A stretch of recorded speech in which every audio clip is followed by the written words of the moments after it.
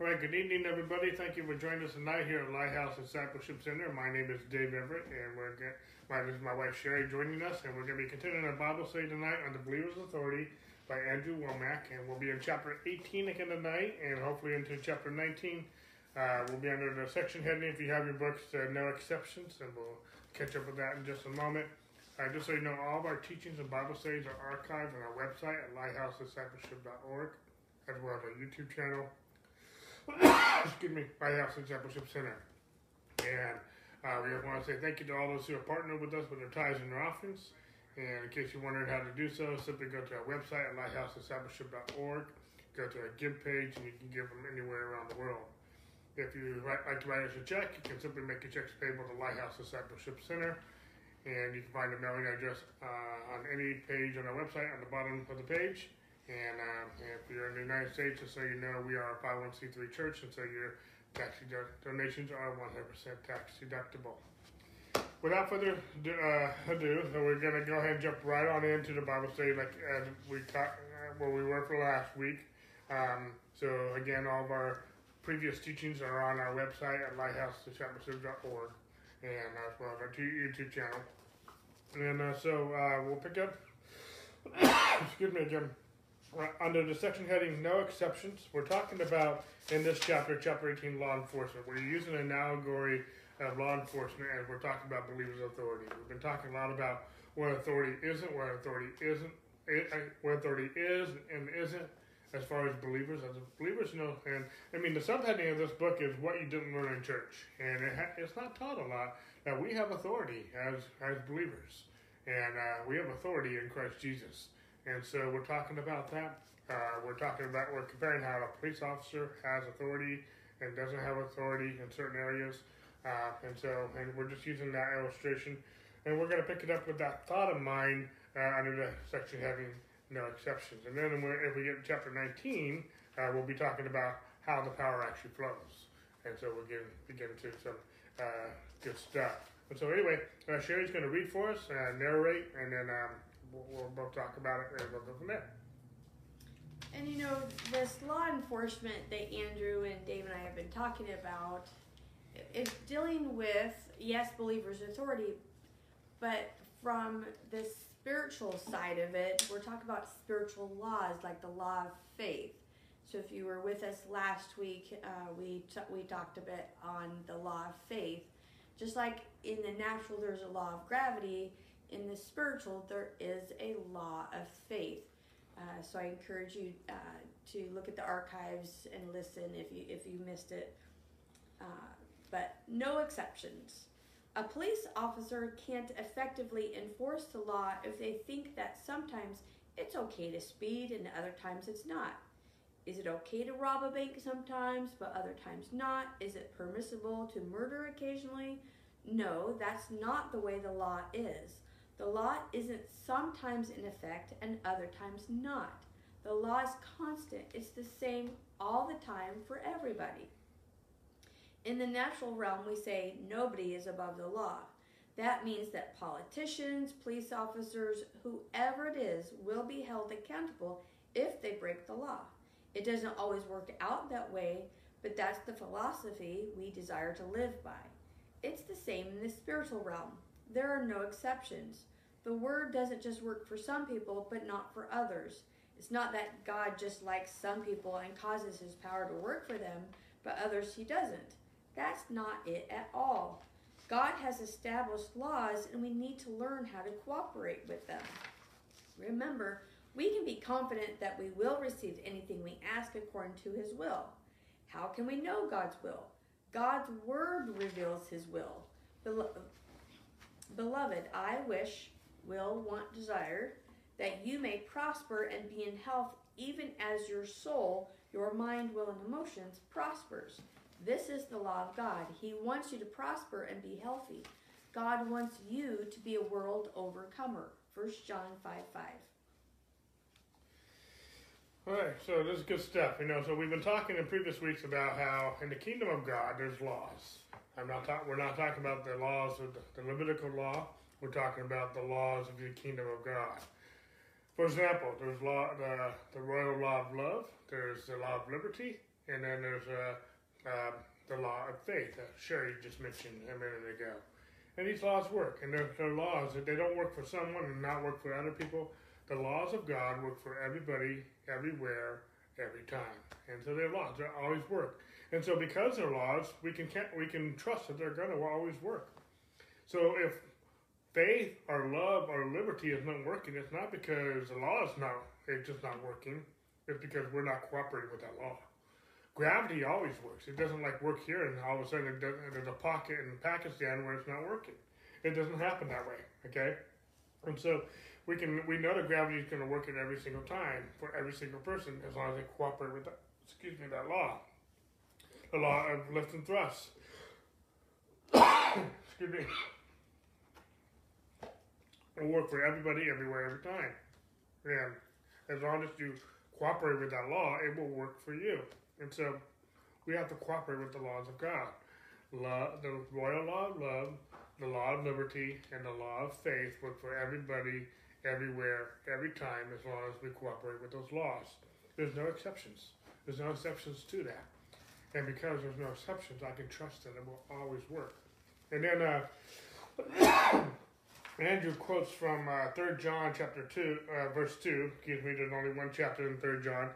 And I just want to read this again. Beloved, I pray that you may prosper in all things and be in health just as your soul prospers. He goes on to say in verses 3 and 4, For I rejoiced greatly when my brethren came and testified of the truth that is in you, just as you walk in the truth. I have no greater joy than to hear that my children walk in the truth. You know, Sherry and I are not parents, but we have had many spiritual children in the sense that we pastor them. And so, and there's no greater joy than to seeing that someone is walking in the truth. When someone is walking in the truth of God's love, and they're walking in faith, and they're walking in the law of liberty, there's no greater joy because I know that those laws will work and be activated in their lives. And there's some other laws of the kingdom of God. The law of sowing and reaping. There's many laws in God's kingdom that will work for everybody, everywhere, and every time. And so when I see that someone's walking in the truth, they're going to prosper.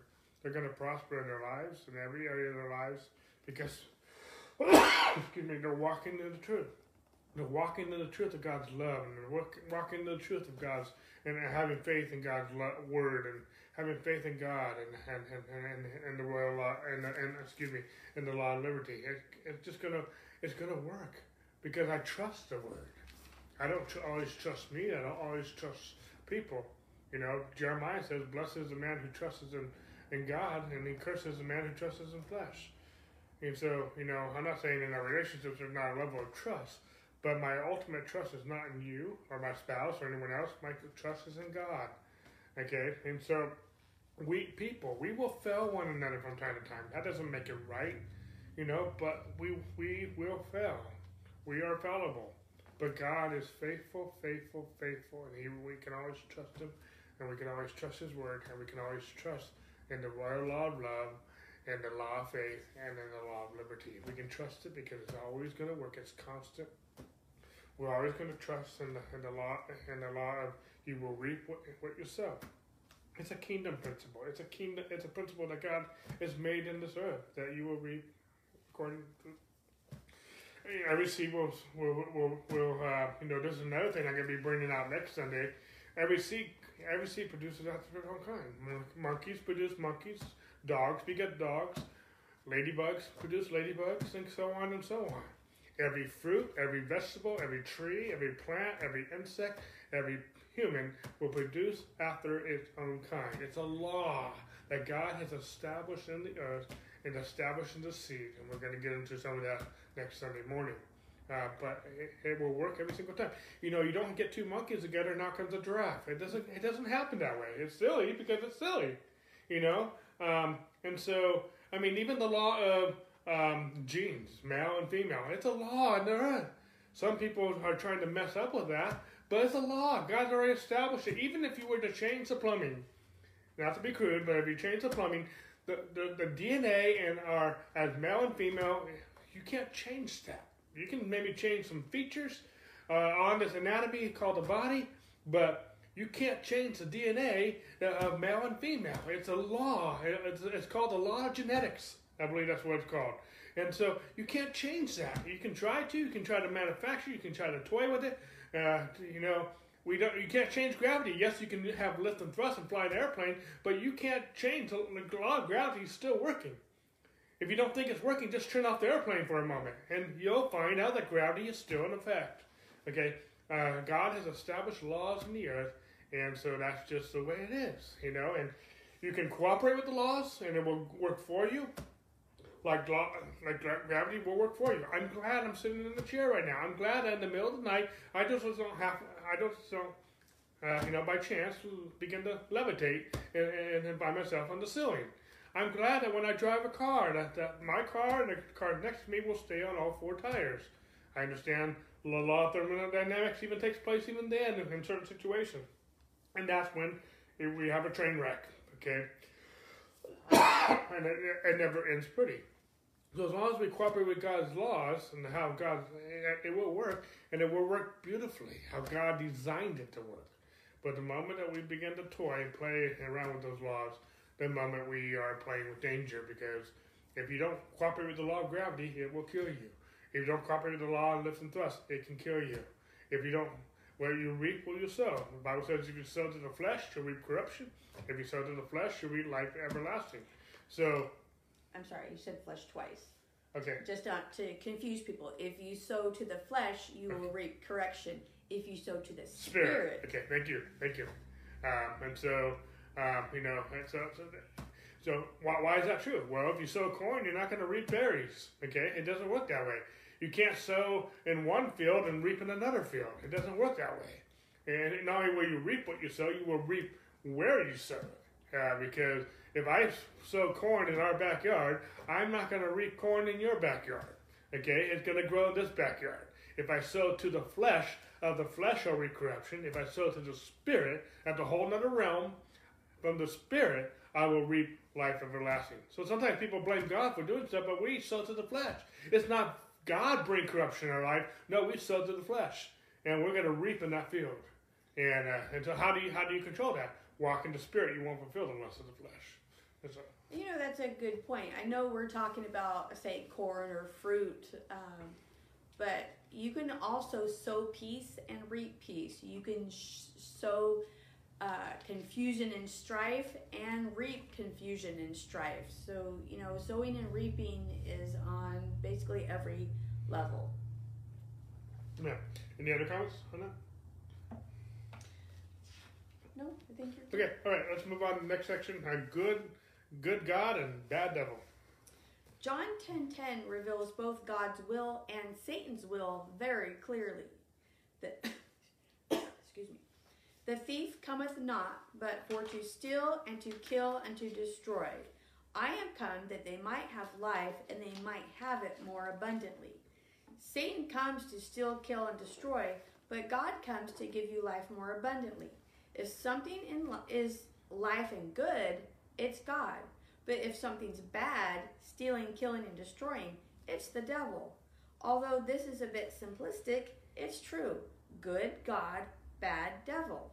Good things come from God, and bad things come from the devil. James 1:17.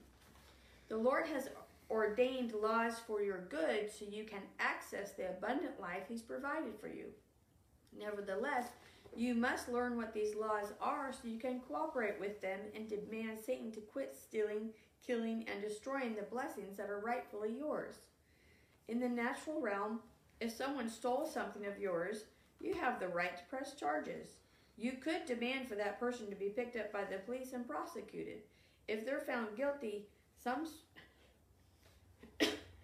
kind of punishment or prison, retribution, or reimbursement could be assessed.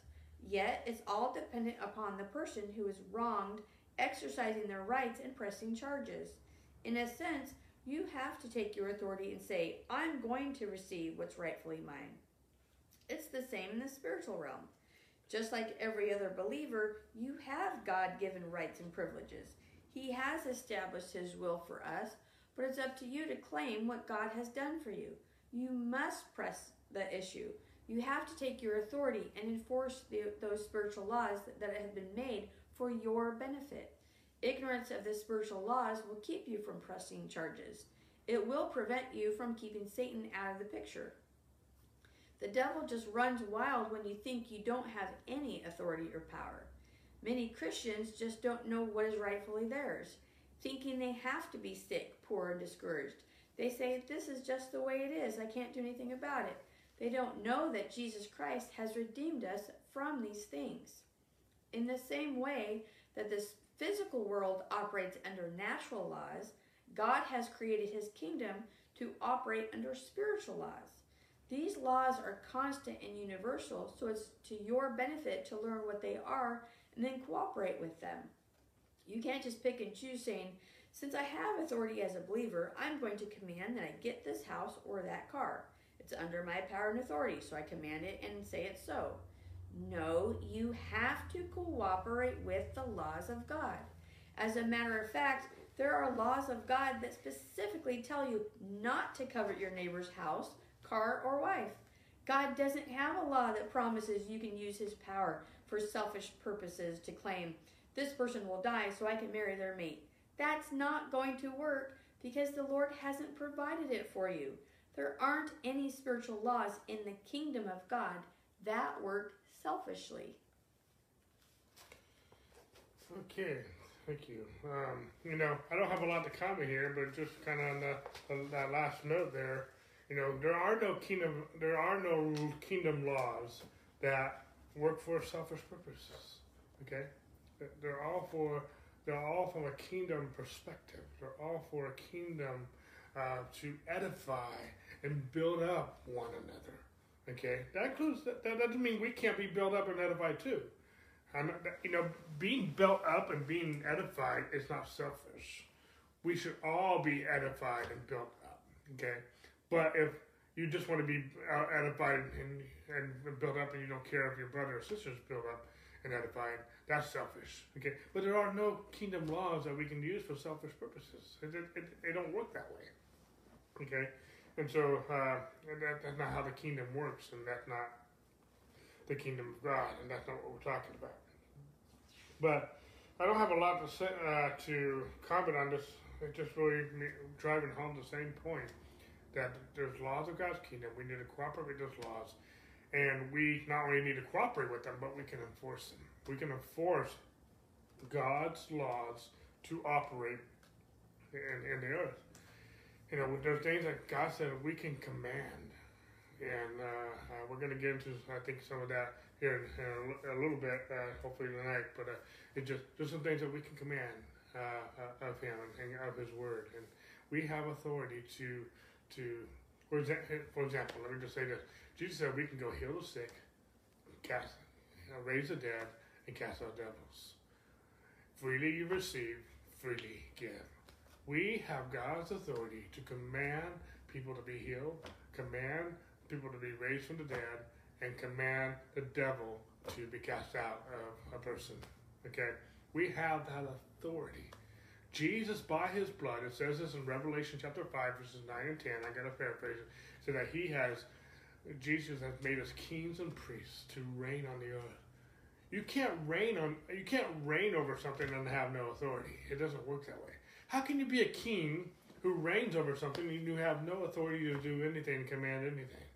That's just ludicrous. We are kings and priests by the blood of Jesus, not for selfish purposes, but to how do I want to say it? We want to establish His kingdom in the earth. We want to, and when Jesus sent out the 12 and He sent out the 7, He told them, go preach that the kingdom of God is at hand. The kingdom of God is here. Heal the sick, raise the dead, cast out the devils, and freely receive, freely give. When we, when sickness and death and the curse of the fall is reigning over people, it says in Romans that death once reigned through the one Adam, but how much more those of us who receive the gift of the abundance of grace and the gift of righteousness shall reign in life through the one Jesus Christ. Death reigned, and the curse of the law and the curse of the fall has reigned over people's lives since Adam. But Jesus has inaugurated. He's made us, he who knew no sin became sin, that we might become the righteousness of God in him. And through his righteousness, he says in Hebrews, I think Hebrews chapter 1, that his righteousness is our scepter. You know, when a king has a scepter, and whatever he decrees when he's pointing that scepter, that is the law. That's what his command is to be followed. And our righteousness, God's righteousness, is our scepter. And we have rights to heal the sick and cast out devils and raise the dead. Why? Because the kingdom of God is here. The kingdom of God is in us. Jesus says it's to my Father's pleasure to give you the kingdom. The kingdom of God is here. And when we are preaching the gospel and we are demonstrating the gospel and healing the sick and setting people free and transforming lives, we are establishing God's kingdom in the earth. And we have authority to do that. When something does not line up to God's word, we can say in the name of Jesus, be healed. In the name of Jesus, be whole. In the name of Jesus, wake up if they're dead or whatever. In the name of Jesus, come out. We have the power of attorney to use the name of Jesus and command God's kingdom, to command things to line up to the word of God. Now, we don't have jurisdictions, so we can't command people. I can't command you to do something. I can't command my wife to do something. I can't command other people to do something. I don't have authority over others, but I do have authority over the kingdom of darkness. God, he says in Ephesians chapter 1 that he has put all things underneath our feet, the church. He's the head and we are the body. It's not like God's the head over there and we're the body over here where the body of Christ is decapitated. That's not true. Jesus is the head, but he's connected to the body and he's put all things underneath our feet. And we can, whatever is not of God, we can put it underneath our feet to bring every thought to captivity to obedience for Christ. Anything that exalts itself against the knowledge of God, we can bring that into the captivity into the obedience of Christ. That's 2 Corinthians chapter 10, I think verses 4 and 5. I think it's 2 Corinthians. It could be 1 Corinthians, but I believe it's 2 Corinthians chapter 10, verses 4 and 5. We can bring out everything that exalts itself against the knowledge of God into captivity to the obedience of Christ. And so when something exalts itself against the knowledge of God, I have authority to bring it into captivity. Okay? And so sickness exalts itself against the knowledge of God. A demon exalts itself over the knowledge of God. I can bring that into captivity. A person, I don't have authority over a person. Okay? That's not my place. God did not give me to be king over anybody or anybody else. But he did make me kings and priests over the earth, not people. And so, just like a police officer needs to know where he has jurisdiction and where he does not have jurisdiction. And so we also need to know where we have jurisdiction, okay? And so, anyway. Amen. Any thoughts? You know, I just wanted to read that 3 John verse again in a couple different translations. In the Amplified, it says, "Beloved, I pray that you may prosper in every way, and that your body may keep well, even as I know your soul keeps well and prospers." And then again in the Young's literal, "Beloved, concerning all things I desire thee to prosper and to be in health, even as thy soul doth prosper." And you know, Dave a little bit ago talked about the kingdom of God and edifying and building up each other.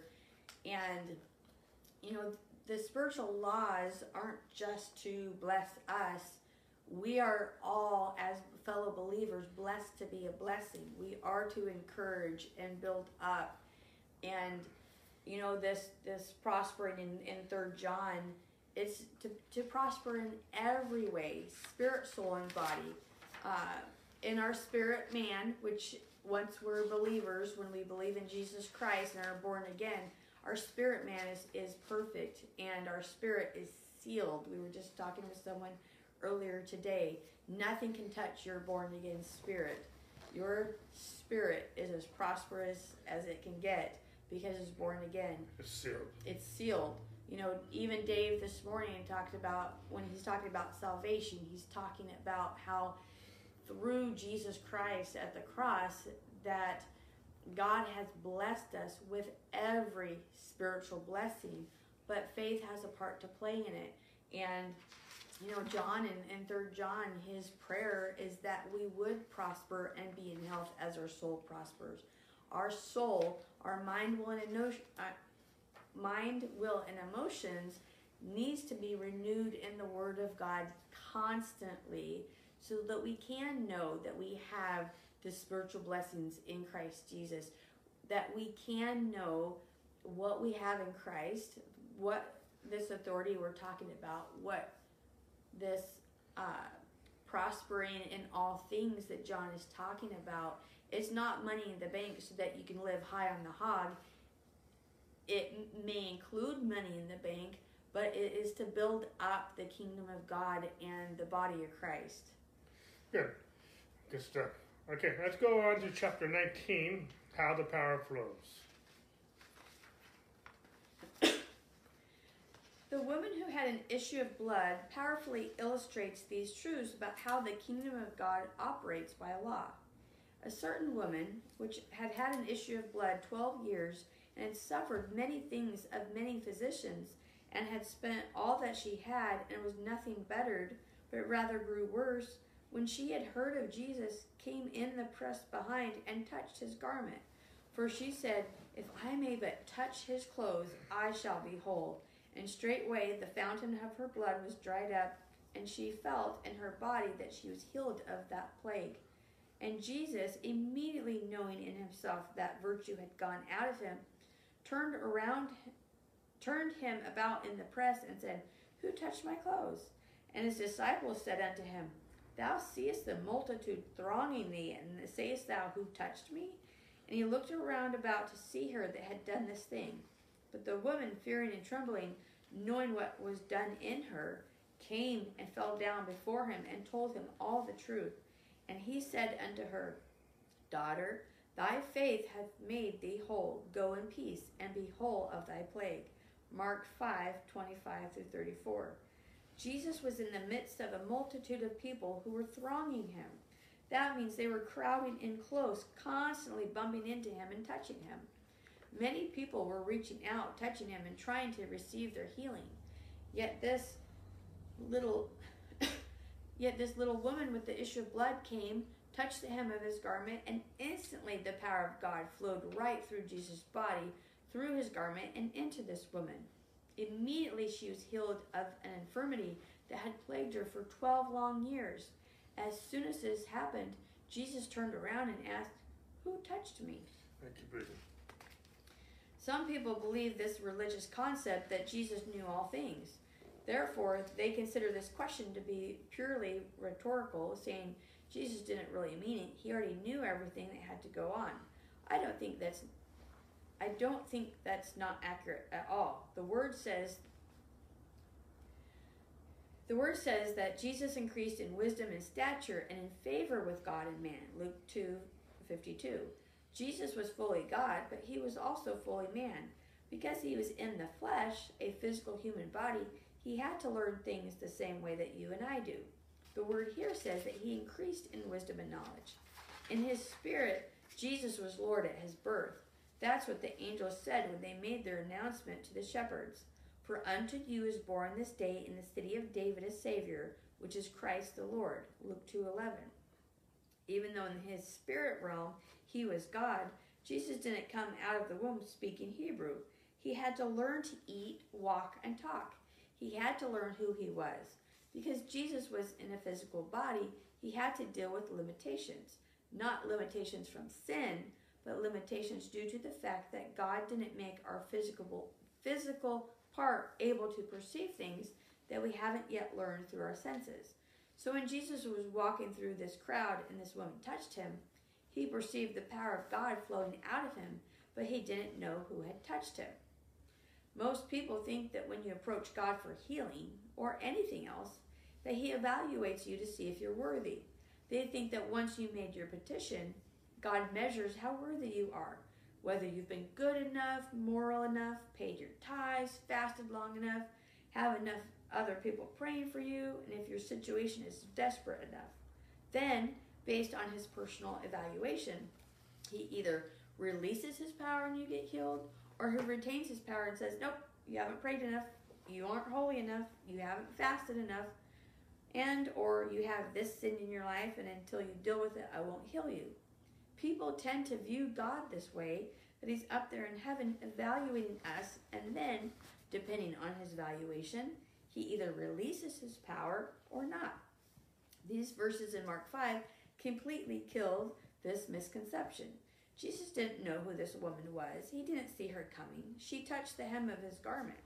He perceived the outflow of power, but then asked, who touched me? Jesus honestly didn't know who had touched him. Therefore, he didn't evaluate her to see if she was worthy or not. This shows that the power of God flows under law. When you tap into these spiritual laws, the power of God just flows. The Lord doesn't size up one person saying, you're worthy, I'm going to release my power to you, and then looks over another saying, no, you aren't worthy. It's not like that at all. There are just laws that govern how the power of God works. When you cooperate with those laws and put them into effect, the power flows. If you don't, the power doesn't flow. It's nothing about God loving one person more than the other. It's just a matter of law. God established his kingdom to operate under spiritual laws. As believers, we need to find out what those laws are and cooperate with them. Electricity operates under law. If you're grounded and you grab a live wire, it'll kill you. It's not that the electric company looked at you and said, let's teach them a lesson. No, there are just natural laws. You put those laws into effect, and so the power flowed. On the other hand, a bird can land on a high wire and not be electrocuted because they aren't grounded. It's not because the electric company loves birds more than they love people. There are just laws that govern how this power flows. Electricity has been around since God created the earth. It's always been here in the form of thunderstorms and static electricity. People could have used electricity thousands of years ago if they would have understood the laws that governed it. God didn't just create electricity a few hundred years ago and allowed people to start using it. No, electricity always was available to be harnessed for our use. Our ignorance of those laws kept us from being benefited by it. All right, so I know Sherry read a lot. She read 3 sections there, and so there was a lot to process here. But we're using in this chapter, we're using the context of the woman who was healed by the hem of his garment. She had an issue of blood for 12 years, and she just reasoned in her mind that if I can touch the hem of his garment, I will be healed. And this was all done when Jesus was walking in a crowd of people, and she pushed her way through, which against the Levitical law, she was disobeying the Levitical law, because the Levitical law said if she had an issue of blood, she should be put out the camp. But she took a step of faith. She said, if I can touch the hem of his garment, I'll be healed. And sure enough, she touched the hem of his garment, and power flowed from Jesus, and she was healed. And he said, who touched me? And because he knew that virtue, power had flown from him. And, and he also made the statement, your faith has made you well. Many times we see in the gospel letters where Jesus will make this comment, let it be according to your faith. Okay? And there's not a law or a rule or a scripture that says we have to touch the hem of his garment. She came up with that conclusion on her own. But her faith said, if I can just touch Jesus, I'll be healed. And she did that by faith. She didn't do it out of arrogance. She didn't do it trusting herself. She did it by faith. And that's how she was healed. Jesus didn't know this. Yes, he went on. Andrew went on to say how Jesus was fully God, but he was also fully man. When he came out of the womb, he didn't just know Hebrew. He had to learn. And he used a scripture from Luke chapter 2, verse 52. When Jesus increased in wisdom and stature in favor of God and man. Jesus as a boy, Jesus as a young man had to learn things. And he didn't, as a son of man, Excuse me. He wasn't omnipresent. Okay. He wasn't all-knowing as the Son of Man. He put that divinity down. He was fully God, but he didn't, as the Son of Man, he didn't rely on that divinity. He lived as a man. And he had to use his five senses just like you and I had to use our five senses. And he also had to trust God as we have to trust God. And so, but he also knew when virtue flowed through him. And it wasn't because he looked at favor with this woman because what she did or what she didn't do. It was her faith that made her well.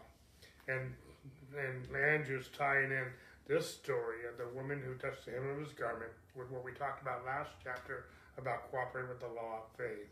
And when we cooperate with the law of faith, it will work for everybody, everywhere, every time.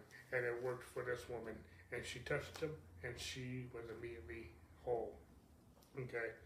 I know there's more I can piggyback on, but And Andrew's basically debunking how people think that they have to be worthy enough or good enough or moral enough or not sin enough for God to look favorably on them and answer their prayers.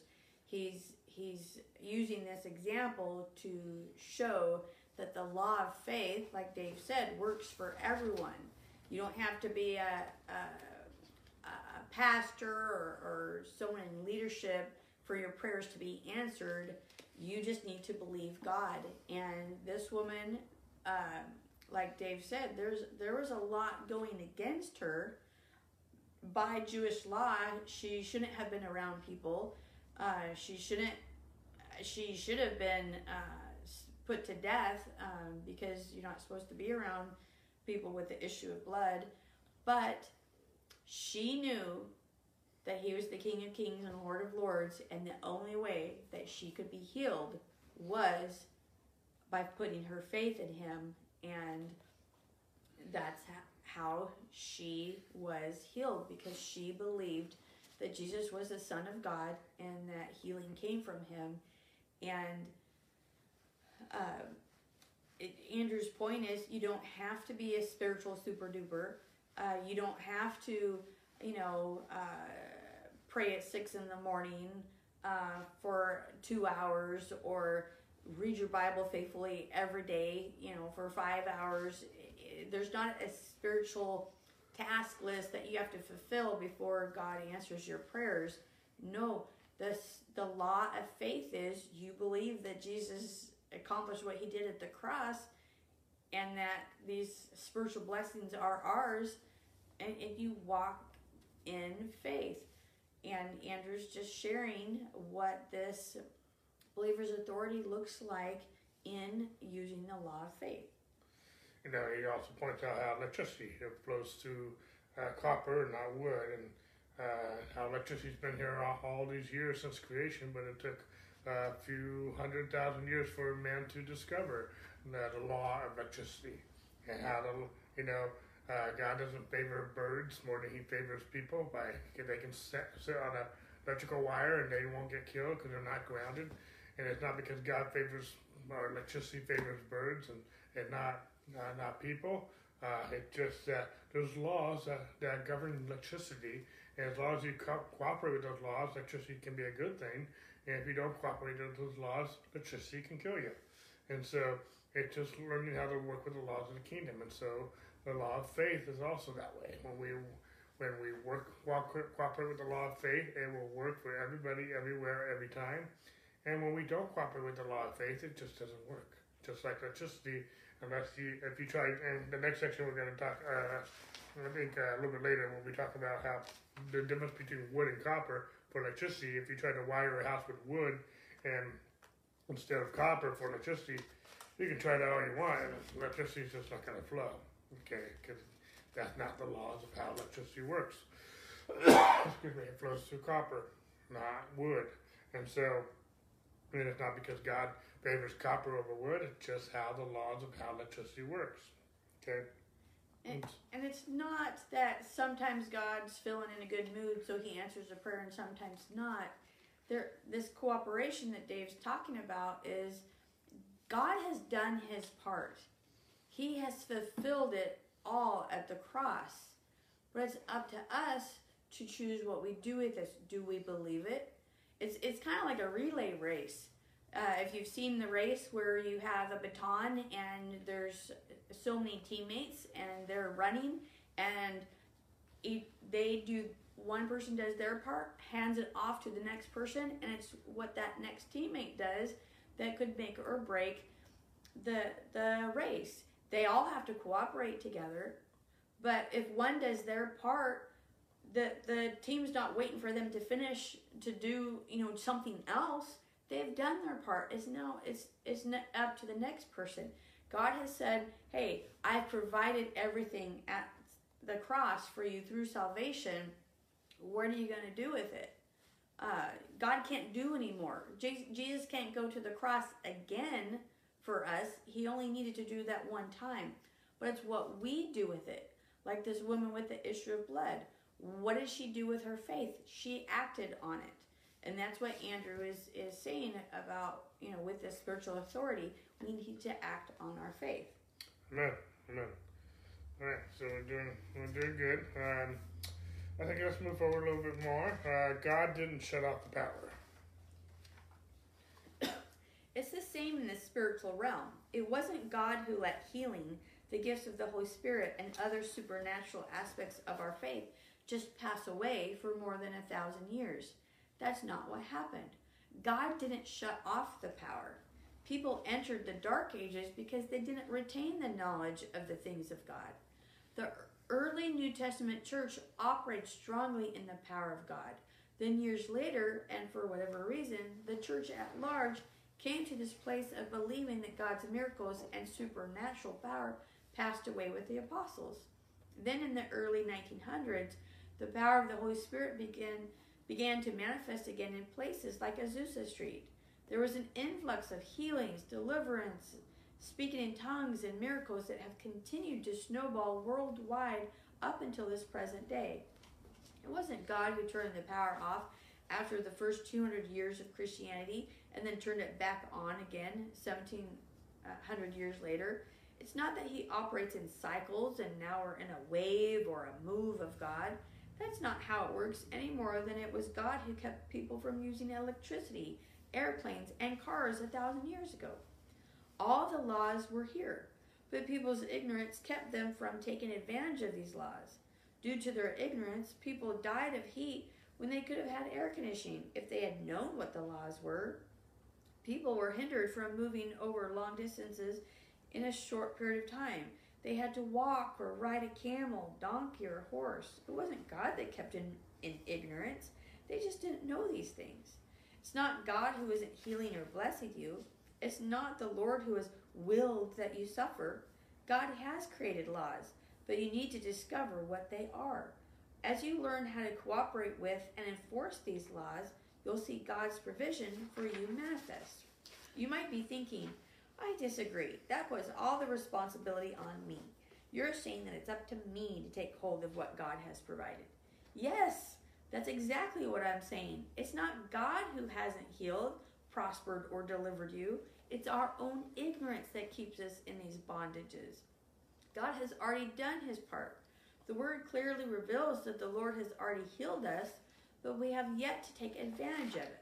1 Peter 2:24. So this section is pretty powerful, and some people can take offense to it. I hope that you don't. Some people are like, well, you're putting all the responsibility on me. And that's my responsibility to put faith in God's word and receive my healing, my provision. Well, yep, that's pretty much it. That's exactly what we're saying. And some people might disagree with that, and you have a right to disagree with it. So my question to that would be, so how's that working for you? How many people are you seeing healed? How many people are you seeing raised from the dead? How many people are you seeing delivered from various addictions and whatnot? And so, Jesus has already done everything he needs to do at the cross. Is God just sitting there on the throne being complacent? No. But he's working in and through his body, his church, his people. Okay? He's the head and we're the body. Okay? He's not a bodiless head, and we are not a headless body. We are one unit. And at the same point in time, he said, there's been periods of time where it seemed like there was silent years. It was during the time of Moses when there was silent years. And we also see the silent years in between the New and Old Testament before Jesus came on the earth, and then we have what we call the Dark Ages. And 200 years, the church was vibrant, and then about 1700 years, it just seemed like everything got dark. And then in the 1900s, we have the Azusa Street Revival and other things that took place. And we have a lot of revivalists that took place in the 19th century and whatnot. And it's not like God just works in waves, and he works in different movements. That's not how it works. We might think that, it took 1700 years in a sense for people to finally get the message. And so, and you might disagree with that, and you have a right to your opinion on that. But the kingdom of God, Jesus is the same yesterday, today, and forever. God hasn't changed. His rules haven't changed. His laws hasn't changed. People have changed from time to time. But history, there's nothing new under the sun. People have, many people are acting the same way today as they did even during the times of Jesus in the early church in many different ways. We might have different cultures. We might have different things going on in the world, in our lives, and technology and different things. But human nature has really not changed that much. And so, yes, we might have modernized some things, but human nature at its core hasn't changed that much. God has already done the work. He's already provided salvation. I'm teaching this on Sunday morning. He's already provided it. It's now our job to put faith in his grace and appropriate his salvation in our lives. And we have authority to do that. We have God's authority to do that. We have his word. We have his spirit. We have his name. We have everything we need to do what Jesus said, the works that I do, you should do also, and even greater works because I go to the Father. We're supposed to be doing what Jesus did. That's what we're supposed to do. That's what we've been commissioned to do. When Jesus sent out the 12 and he sent out the 70, he said, you go heal the sick. You go raise the dead. You go cast out devils. He didn't, he said, you go do it. Peter and John, when they came to the gate beautiful, they said, servant of God I have not. But what I do have, in the name of Jesus, rise up and walk. Jesus told him, you go heal the sick. He didn't say go pray for the sick. He said go heal the sick. We have spiritualized it, and we just pray for people. And I'm not saying we can't pray for people, but that's not what Jesus told us to do. Jesus told us to go heal the sick. Jesus told us to go raise the dead. We have authority, and we have, just put it in a nice little bow and different things, and it is pretty, it's beautiful, but there's a job. We're supposed to be, we're supposed to be occupied until he comes. There's a job to do. There's a kingdom to be advanced. There's a kingdom to establish, and God has given us the keys of the kingdom, and it's our job to preach the kingdom of God and demonstrate the kingdom of God. Using the laws of his kingdom, law, faith, liberty, reaping and sowing, and there's many other laws that we haven't even touched on yet. Anything you want to piggyback on? I want to piggyback on this thing that we have a part to play, and I know, I'll just point fingers at me. This whole concept, when Dave and I first got this revelation, it was mind-blowing. I grew up thinking that for whatever reason, maybe I was taught this or what, but I remember thinking that, I'll pray that, but maybe if God feels like it, he'll answer. Maybe if I pray for someone, they may eventually get well. At the time, I was too naive to know that God had already done his part. Jesus had already done his part at the cross. So many scriptures point to there was only one sacrifice needed, and Jesus already was that sacrifice. He already went to the cross. He didn't have to go to the cross again and again and again until we got it. It wasn't, he went one time and hoped that it would work. It did work. But, Andrew talked about electricity and about how, it works. If you touch a live wire, of course you're going to get zapped. But if, you do it properly, like birds can land on the like telephone wires and whatnot, the electricity wires, and not get electrocuted because of how it's done. But, we have lights on in this house, and I turned the lights on myself. I went over to the switch and I flipped them or turned them on. However, whichever switch I personally got up, walked over, and turned the light on. I didn't ask Dave to do it. I didn't call the electrical company and say, hey, we need the lights on, do something. The electric company already provided electricity for our house. We are paying the bill, but they did the work. They set it up, they wired the house, did whatever it is that they do as electricians, and they turned it on at wherever they turn on electricity. When I want to turn on a light, I go and I flip the switch. It's kind of this, in a sense, a very little picture of Jesus already did the work on his end, but now Jesus isn't going to come do it for me. I'm going to go do it. Jesus himself gave us the commission to go and do, to go preach the gospel, to go heal the sick. He didn't tell us to sit back on the couch and watch what God's going to do. There are times in the Bible when Israel or whoever was going through something, and God did say, stand still and see the salvation of God, and he went through. But when it comes to the laws of faith, when it comes to the authority of the believer, we have a part to play. And for anyone to take offense at what Andrew or Dave and I are trying to say, I get that. I've been there. I've taken things to heart. In Andrew's book, A Better Way to Pray, I struggled with it the first time I read it. Because at the time, I struggled with prayer. I knew we were supposed to pray, but I can't tell you how many prayers went unanswered because I prayed the wrong way. It wasn't God. It wasn't God saying, well, Sherry's not good enough, or she's not holy enough, or she didn't say the right words. It's I prayed wrong because I didn't understand the spiritual laws, like the spiritual laws we're talking about in this book of the believer's authority, of the law of faith. But once that I got the revelation of how it worked, things are different. I am seeing prayers answered. I don't bat 1,000. I'm not perfect.